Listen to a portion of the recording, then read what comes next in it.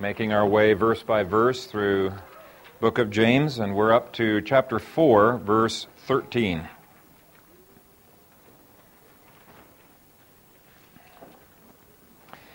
Hear the word of God. Come now, you who say, today or tomorrow we will go to such and such a city, spend a year there, buy and sell, and make a profit. Whereas you do not know what will happen tomorrow. For what is your life? It is even a vapor that appears for a little time and then vanishes away. Instead, you ought to say, if the Lord wills, we shall live and do this or that. But now you boast in your arrogance. All such boasting is evil. Therefore, to him who knows to do good and does not do it, to him it is sin. Amen.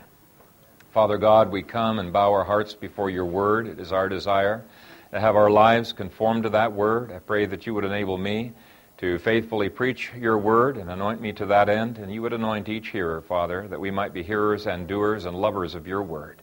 In Jesus' name, amen. You may be seated.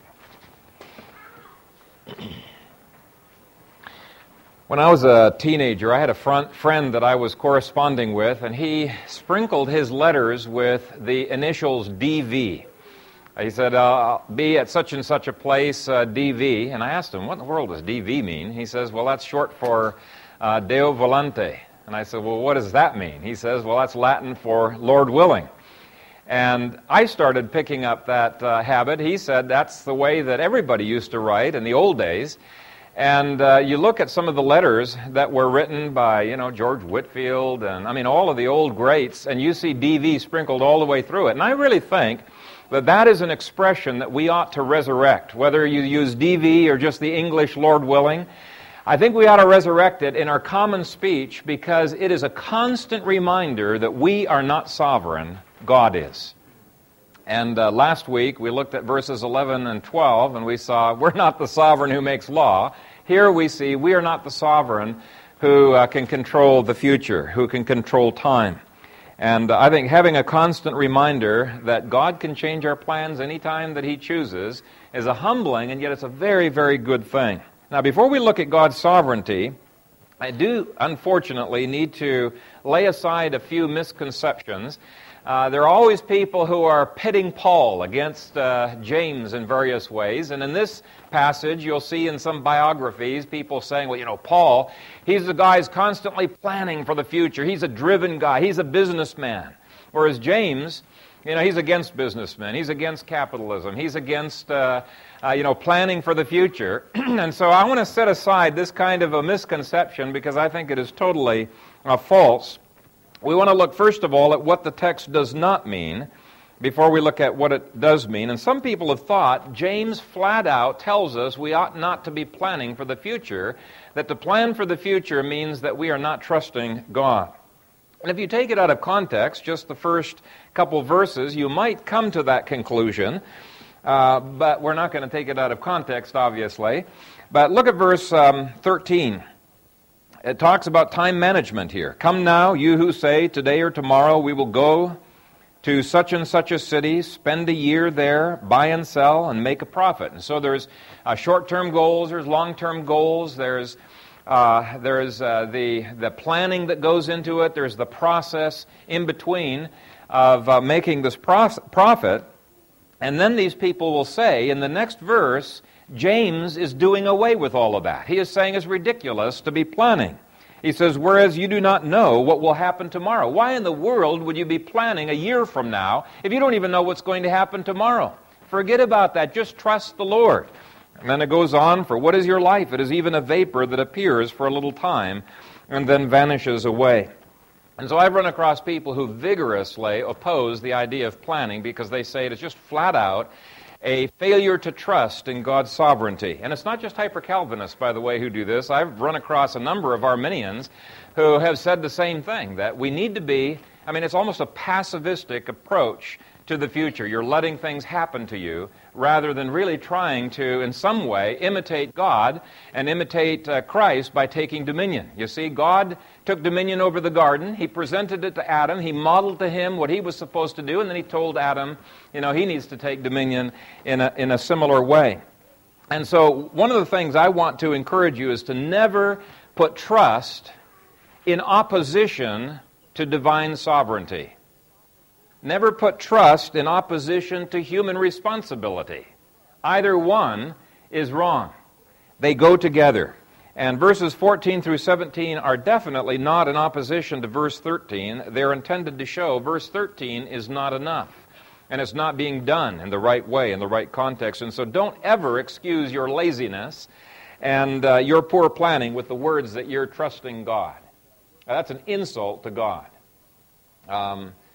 My response to people like that is, how in the world could you be trusting God when you're disobeying God's command to be planning for the future? You know, how is trust expressed by disobedience? I mean, that's just an impossibility. And over again in the Scriptures, God commands us to be being stewards of the time, redeeming the time, planning for the future, whether it's our finances or our children's education or whatever it may be.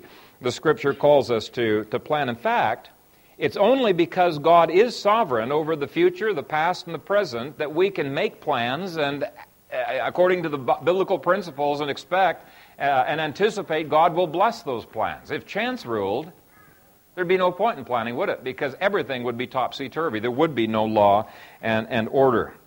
And I'm not going to go into all of the biblical mandates to engage in planning, because entire books have been written on that.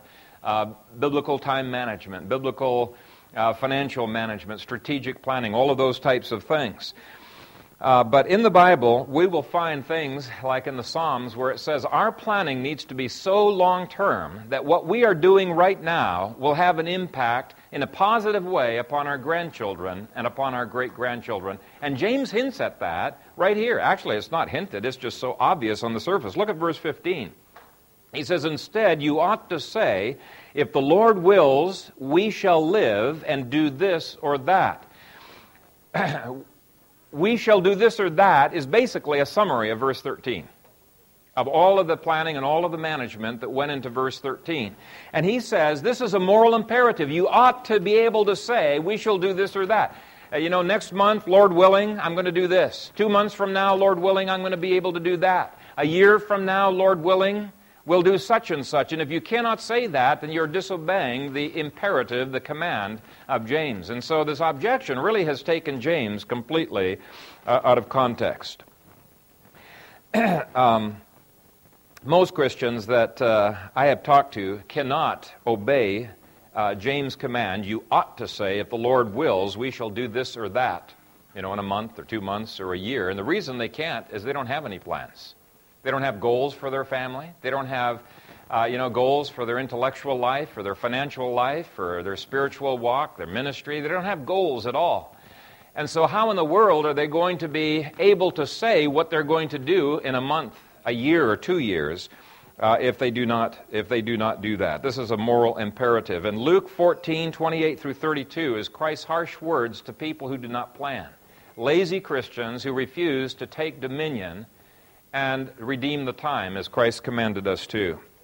Hopefully I've repeated that enough times you can see divine sovereignty is not pitted against planning. In fact, divine sovereignty enables our planning. It mandates our planning. We must be involved in planning. So, the aspects of planning that James approves of in verse 15 include, first of all, time management. You can see that in verse 13. Starting time and an ending time for every project, okay? And when you're finished with that, you know you're going to go on to another project, time management. The second thing that's approved of here is strategic planning. Targeting this particular city with this particular product at this particular time. That's strategic planning. This is the one that's going to be successful at this particular time.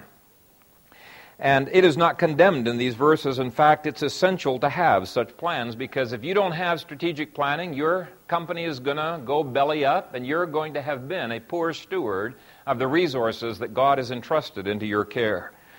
You're going to have squandered it. When I was in school, there was a person who was getting all over the case of a shopkeeper who had pulled up roots from an inner city area that was completely deteriorating, lots of abandoned buildings, and he'd moved elsewhere. And this guy was railing against him for having left that inner city area And he just saw it as greed. You need to stay there, otherwise this area is going to deteriorate. I think that's absolute nonsense, because the shopkeeper is supposed to be a servant to the customer, right? And if he doesn't go where the customers are, he's not being a good shopkeeper. In fact, he won't be a shopkeeper very long. And so I thought that was a ridiculous idea that he had there. That store would go belly up, and he would have squandered his resources. And so James is in no way reproving a company's plans to target XYZ country with a certain product. His reproof is that they have failed to fit their planning into an overall kingdom framework, following biblical guidelines. In fact, he's going to be giving an example of business guidelines in chapter 5, verses 1 through 6, that are being violated by these rich people here that he gives a tongue lashing to. But he's not against capitalism. He's against unprincipled capitalism. He's not against strategic planning. He's against the kind of planning that ignores God's sovereignty or bucks against God's sovereignty. In Ecclesiastes, God says there is a season, there is a time and a season for everything under heaven.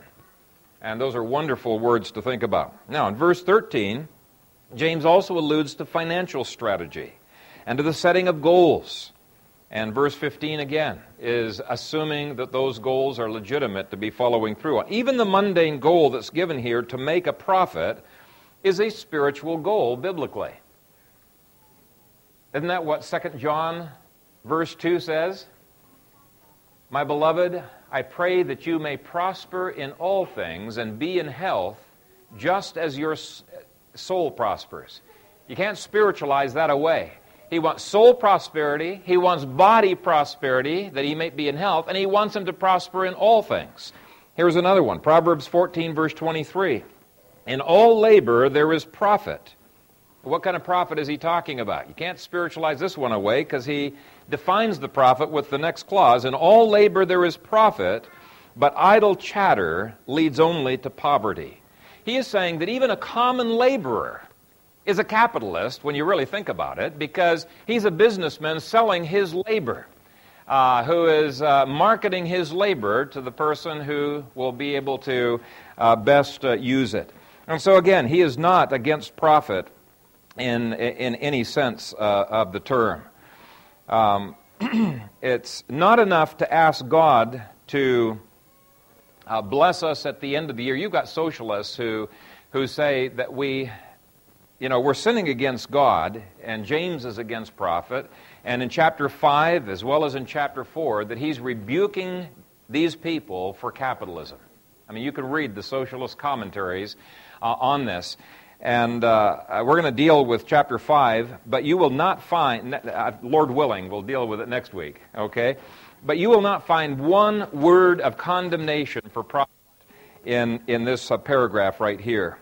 What had happened is these folks had turned their planning into self-centered, self-serving, this worldly only planning that left God and His kingdom and God's purposes completely out of the equation.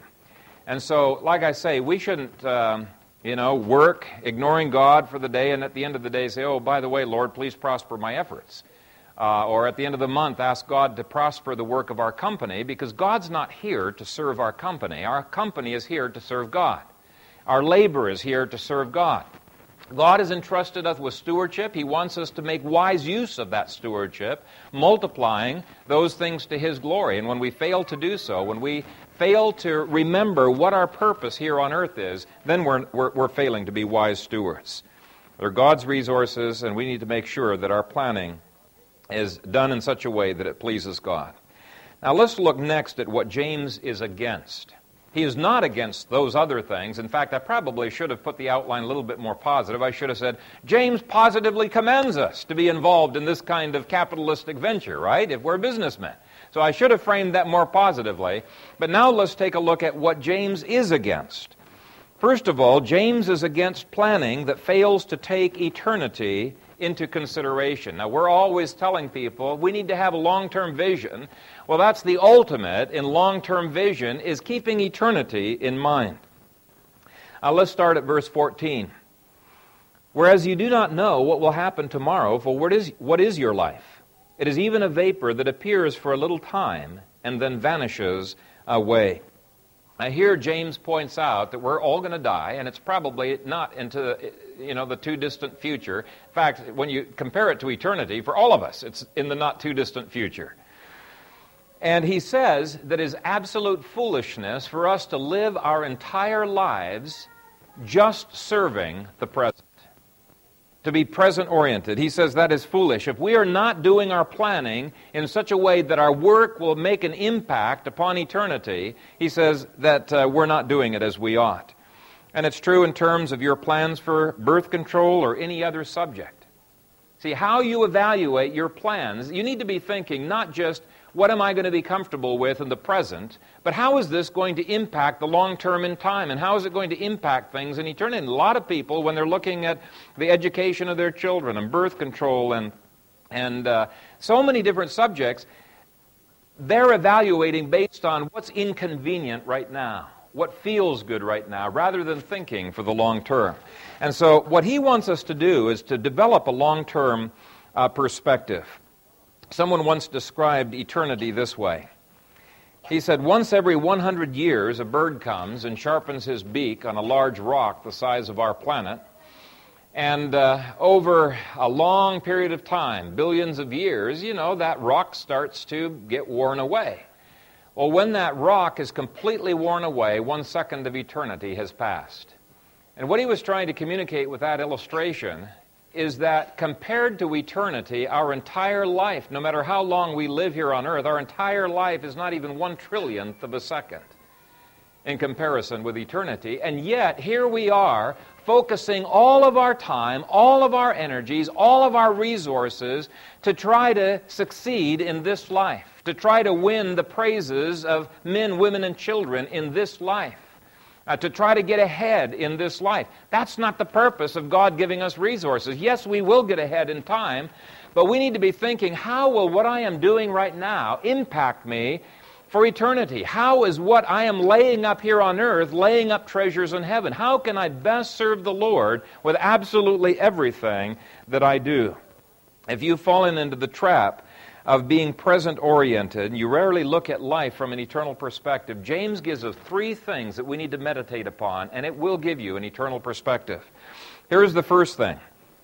Remind yourself continually that life is unpredictable. Verse 14, whereas you do not know what will happen tomorrow. Now, for those of you who've been following Jonathan's and Travis's discussion on the forum, here's another verse that fits into this whole area of induction, where there's a degree of uncertainty, quite a large degree of uncertainty, when based on induction of what's happened in the past, you make predictions of what's going to happen in the future. James says you simply do not know, whereas you do not know what will happen tomorrow. Now, there's some things we can know about the future. We know that the sun's going to keep coming up until the end of history, because the Bible's told us that, right? That's a deduction, that's not an induction. And we know that there's going to go on seasons, and that we're not going to have a flood to destroy all mankind, and that there's going to be nations that will be converted, and things like that. But most things we simply do not know about tomorrow. We have no idea. And let's just apply that concept. You really can't count on a paycheck coming in next week to pay off the loan that you have taken, and yet how many of us presume upon the future by constantly getting needlessly into debt? We're presuming upon the future. Would you be in deep trouble if you were disabled next week and could not work for the rest of your life? Have you taken out disability insurance? Or have you in some way acknowledged the fact you're not invincible? You are not the sovereign over time. You don't know that you're going to be healthy next week, and yet how many Christians do not have health insurance? Now, is it absolutely imperative that people have health insurance? No, there's other ways to manage our health, but we need to realize that we cannot presume upon the future.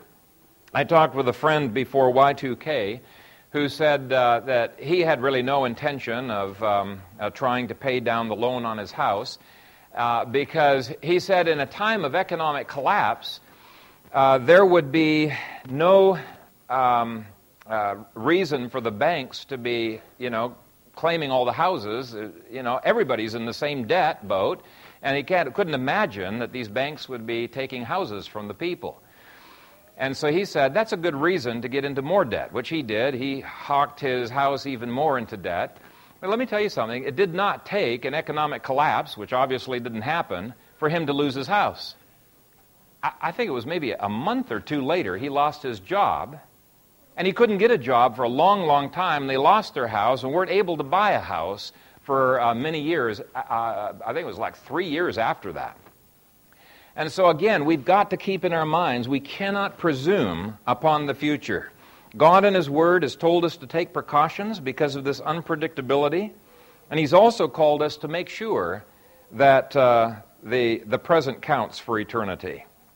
To plan as if you have a long life ahead of you and you're going to plan for your great-grandchildren, but to live as though tomorrow were your last day, to be taking precautions. Okay, a second thing that James reminds us of, and that can help us to have this eternal perspective, is that life is feeble. For what is your life? It is even a vapor that appears for a little time and then vanishes away. Okay, you got this vapor that's coming out of the tea kettle, and you can see it for a little bit. Now you see it, now you don't. Just disappears. He says, our life is feeble, just like that. We never know when it is we're going to die. Look at verse 15. Instead, you ought to say, if the Lord wills, we shall live. If the Lord wills, we shall live. We can't presume that we're going to be alive tomorrow. We could be struck down by a car. There could be any number of reasons why we might die. And you might think, do we really need to be this morose, about life? Well, the Bible tells us we ought to think about death. It's good for us to have our children think about death. Death was constantly before people. In fact, Solomon says, it is better to go to the house of mourning than to the house of feasting. Ecclesiastes 7, verse 2. Well, why is that the case? Well, it's because when you're at the funeral parlor, you're much more prone to think about eternity, aren't you? And the fact that this is such a short span of time that we're living down here below. We tend to insulate ourselves from death here in America. We make it so beautiful and nice, and we rarely go to funerals. It's just if it's a close friend or a relative. Out in Ethiopia, where we grew up, everybody went to everybody's funeral, and you could tell that life was feeble because you constantly saw death around. There was a constant reminder at the top of their minds that they could get sick any time and die. High infant mortality. They were constantly reminded that a storm could come along and ruin their crops and be wiped out. And so our lives are frail, whether we insulate ourselves from that fact or not. And the more we think about that, the more we're going to try to make what we do accomplish here in time to count for eternity. And then the third reminder James gives us logically flows from that, and that's the word little. He says it is even a vapor that appears for a little time and then vanishes away. And so if you're so prone to being present-oriented that if you desire something, you do it. Whether it's desiring to sleep in or whether it's desiring to buy something at the store that you really can't afford, if these things are gripping your life, you need to meditate on the future orientation that Christ talks about in Matthew chapter 6. So, James is first of all against planning that fails to take eternity into consideration. Secondly, James is opposed to planning that fails to acknowledge God's sovereignty. And if you look at verse 15, you'll see that His sovereignty overrules absolutely everything in our planning. He says, instead, you ought to say, if the Lord wills, we shall live and do this or that. Now, I want you to notice that planning is not put in opposition to God's sovereignty. If the Lord wills, there is the sovereignty of God, we shall do this or that. There is the planning. There is the human responsibility. And the Apostle Paul, I think, is a fantastic example of a person who brings those two together in his life. He does not pit one against the other. They're constantly meshed together. Let me give you some examples. Paul said in Romans 1:13, "And I do not want you to be unaware, brethren, that I often planned to come to you, but was hindered until now." He was saying his plans often failed. Is that encouraging? Don't be discouraged if you've made these aggressive plans for the future and you only get through 30 or 40 or 50% of them. You know, some of the best leaders in Christian organizations around the States are thrilled. Of course, that's because they have such aggressive plans and far-reaching plans, but they're thrilled when they get 40 or 50% of their plans accomplished. Here's Paul. Here's a driven man. And he says, I've often planned to come, and I've not been able to do it. I've been a failure on those plans. But he still keeps that plan, and he is not frustrated by the fact that God has blue-penciled those plans in. He just postpones them till the time that they can be achievable. 2 verses earlier he said, making request, if by some means now at last I may find a way in the will of God to come to you. Now he was sensitive to the fact that God is constantly blue-penciling our plans. In other words, writing in changes that need to be made in our plans. Did you know that Jesus Christ himself had his plans blue-penciled in? You can read in the Gospels where he and his disciples are just bone-tired, and they're going off to take a vacation. It says he went aside, he took his disciples aside so that they could rest a while because they were weary. And so they're off in the wilderness, and the crowd finds them, and the disciples are really peeved. And Jesus takes it in stride. He recognizes, yes, we're going to still have to have a vacation, but God has providentially put a fantastic opportunity into our laps that we need to lay hold of, that we need to seize. And I'm convinced that many entrepreneurs lose opportunity after opportunity to make a profit because they are so rigidly focused on their plans that they're blind to the opportunities that God is throwing into their pathway. Completely blind to them. Now, don't get legalistic with planning. Planning's important. It's something I'm constantly harping on, that people need to plan. But don't get legalistic with that. Be flexible. God's sovereignty makes us flexible, makes us quickly able to adapt to change. In fact, it causes us to expect that there's going to be change. Whereas if I am the sovereign, or at least I pretend to be the sovereign, I'm going to tend to be rigid, won't I? Because I have to create this illusion that my plans are good, that my plans do not fail. And so I'm going to be reticent to give up on my plans, or rather everybody's going to realize I'm not the sovereign. I'm not the one who's in control of life. We recognize none of us is in control of life. God's the one who is sovereign. He is the one, but it does not make us passive either, does it? So we do plan. We're willing to have God adjust it. In fact, we seize those opportunities when we see that, wow, I never saw that opportunity for a prophet, the businessman says. He grabs it, runs with it, whereas this other person, he's piddling along with his plans legalistically, and he's totally blind to the things that God has sovereignly distributed to him. And so when we develop such an if the Lord wills attitude, we're not going to get bent out of shape with with changes. And we're not going to become passive. We're going to develop the expectation that the God who loves us, the God who knows all things, who is working all things together for our good, when He changes things, it's for our good, for time as well as for eternity. And I want God to blue pencil. I'm delighted that God is sovereign, that He changes our plans from time to time. Let me just read you another passage that I found very interesting, where very few of the plans that Paul had were inspired plans. Now, he, by inspiration, tells us about his plans. There were some plans that God had revealed to him, and there were other plans he just tells us, here's what I tried to do and I wasn't able to do. But let me read you an example of the iffiness in his plans. 1 Corinthians 16, 5 through 9. Paul says, now I will come to you when I pass through Macedonia, but it may be, okay, so there's iffiness already, it may be that I will remain, or even spend the winter with you, that you may send me on my journey wherever I go. For I do not wish to see you now on the way, but I hope to stay a while with you if the Lord permits. But I will tarry in Ephesus until Pentecost, for a great and effective door has opened to me, and there are many adversaries.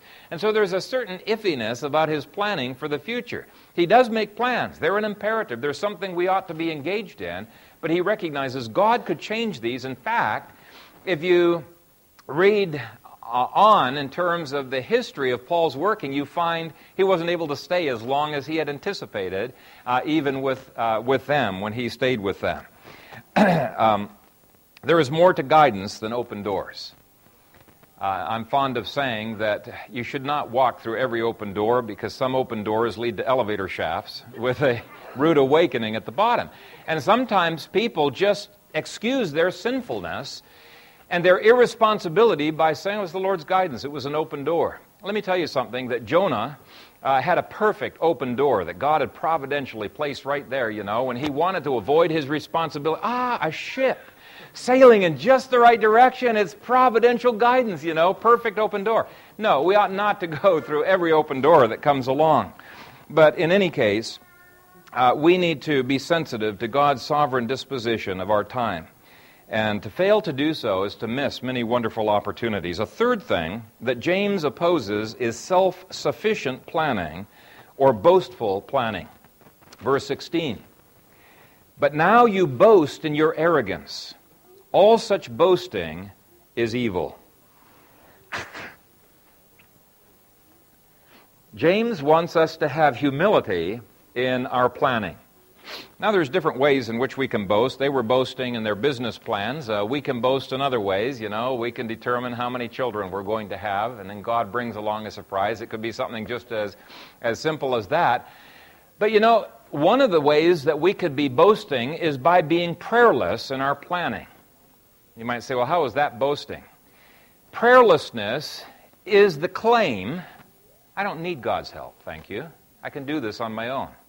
You're not asking for God's wisdom. You're not asking for God's input. And so one of the things I would like to ask you is, when you made plans for 2004, did you prayerfully enter into those plans and say, Lord, we want to be sensitive not only to future adjustments to these plans, but help us to have wisdom for the right way in which to plan right now. Prayerlessness is pride. Prayerlessness is a refusal to recognize God is sovereign over our time. When you make vacation plans, do you pray about it? J.C. Ryle complained about the prayerlessness of his people, and so this must be something that's true in every age. But he said, Bibles read without prayer, sermons heard without prayer, marriages contracted without prayer, journeys undertaken without prayer, residences chosen without prayer, friendships formed without prayer, the daily act of private prayer itself hurried over or gone through without heart. These are the kinds of downward steps by which many a Christian descends to a condition of spiritual palsy, or reaches the point where God allows him to have a tremendous fall. You may be very sure men fall in private long before they fall in public. They are backsliders on their knees long before they backslide openly in the eyes of the world. When you think about it, prayerlessness leads to apathy. It creates apathy, and a failure to plan does as well. John MacArthur says this: the primary motivator of prayer is a sense of dependency on God. It is difficult to force yourself to pray when you think that you have a human solution to every problem and a natural resource for every need. And the problem is compounded in our affluent society. And I think that's what James is talking about. Not against riches, but against boastful riches, self-sufficient riches. That's what he is against. It's a failure to submit to God's sovereignty over time. Finally, point D, James is opposed to planning that fails to study God's Word. God's Word shows us God's moral sovereignty, His sovereignty over ethics. Verse 17 says, therefore to him who knows to do good and does not do it, to him it is sin. How do we know what's good? It's through the Scriptures, right? Scriptures define that. And over again in the book of James, he tells us we need to go to the Scriptures, and we need to be founded in the Scriptures if we're going to be mature in every area of life. Well, the same is true of planning. The Bible has an enormous amount to say about our planning, and if we're not studying what the Scripture has to say about that, and I could recommend different books that deal with time management, planning, and things along those natures. But Peter tells us God's Word has given to us all things that pertain to life and godliness. Scriptures give us a slant, give us a perspective, give us guidelines, specific kinds of guidelines and priorities for decision-making that's realistic and godly. Paul tells Timothy that the Word of God is sufficient to thoroughly equip us for every good work. So anyway, those are the ways in which we can acknowledge God's sovereignty over our schedules. And so let me end by reviewing James's points here. First of all, make sure that you plan carefully. That's verses 13 and 15. You're never going to mature in planning if you don't start planning, right? So we've got to at least start somewhere, and you're going to grow over time. Secondly, do all of your planning with eternity in mind. Realizing we've got a short time here below, and we want to make it count for time as well as for eternity. And we saw 3 ways in which we can keep that eternity in mind. Looking at the unpredictability of the future, feebleness, shortness of life. Only what's done for Christ will last. Thirdly, have expectations that God in His providence will continually be at work in your life. And don't be frustrated when God changes your plans. In fact, you can view it like a Christmas present, even though it might be painful. Just realize, whoa, this is painful packaging, but I know there's a good gift in here because God is working all things together for my good. Just be aware, God is sovereign, and we just can be expecting those changes to our plans or new opportunities that He throws into our way. And just begin to thank Him that He's in control. Fourth, continually acknowledge yourself to be in need of God's grace by bathing everything that you do in prayer. We're not sufficient to ourselves, and prayer, I think, is critical to planning. So avoid the self-sufficiency syndrome of verse 16. Fifth, we need to be students of the Word in order to be able to apply that Word to the current situations that we face. And so that's what it means to plan under God's authority. It's my prayer that each one of us would do so to His glory. Let's pray. Father God, thank You for this reminder in Your Word. Help us to avoid the extremes on either end, self-dependent planning and working, but on the other hand, laziness that fails to plan, that fails to seek to use the resources that You have given to us to Your honor and to Your glory. And Father, we constantly find ourselves being imbalanced in this way. Father, it's so easy for us, even me as a minister, to become so driven by the schedule that we lose perspective of who it is that we are serving. Help us to have this balance in our lives, we pray. In Jesus' name, amen.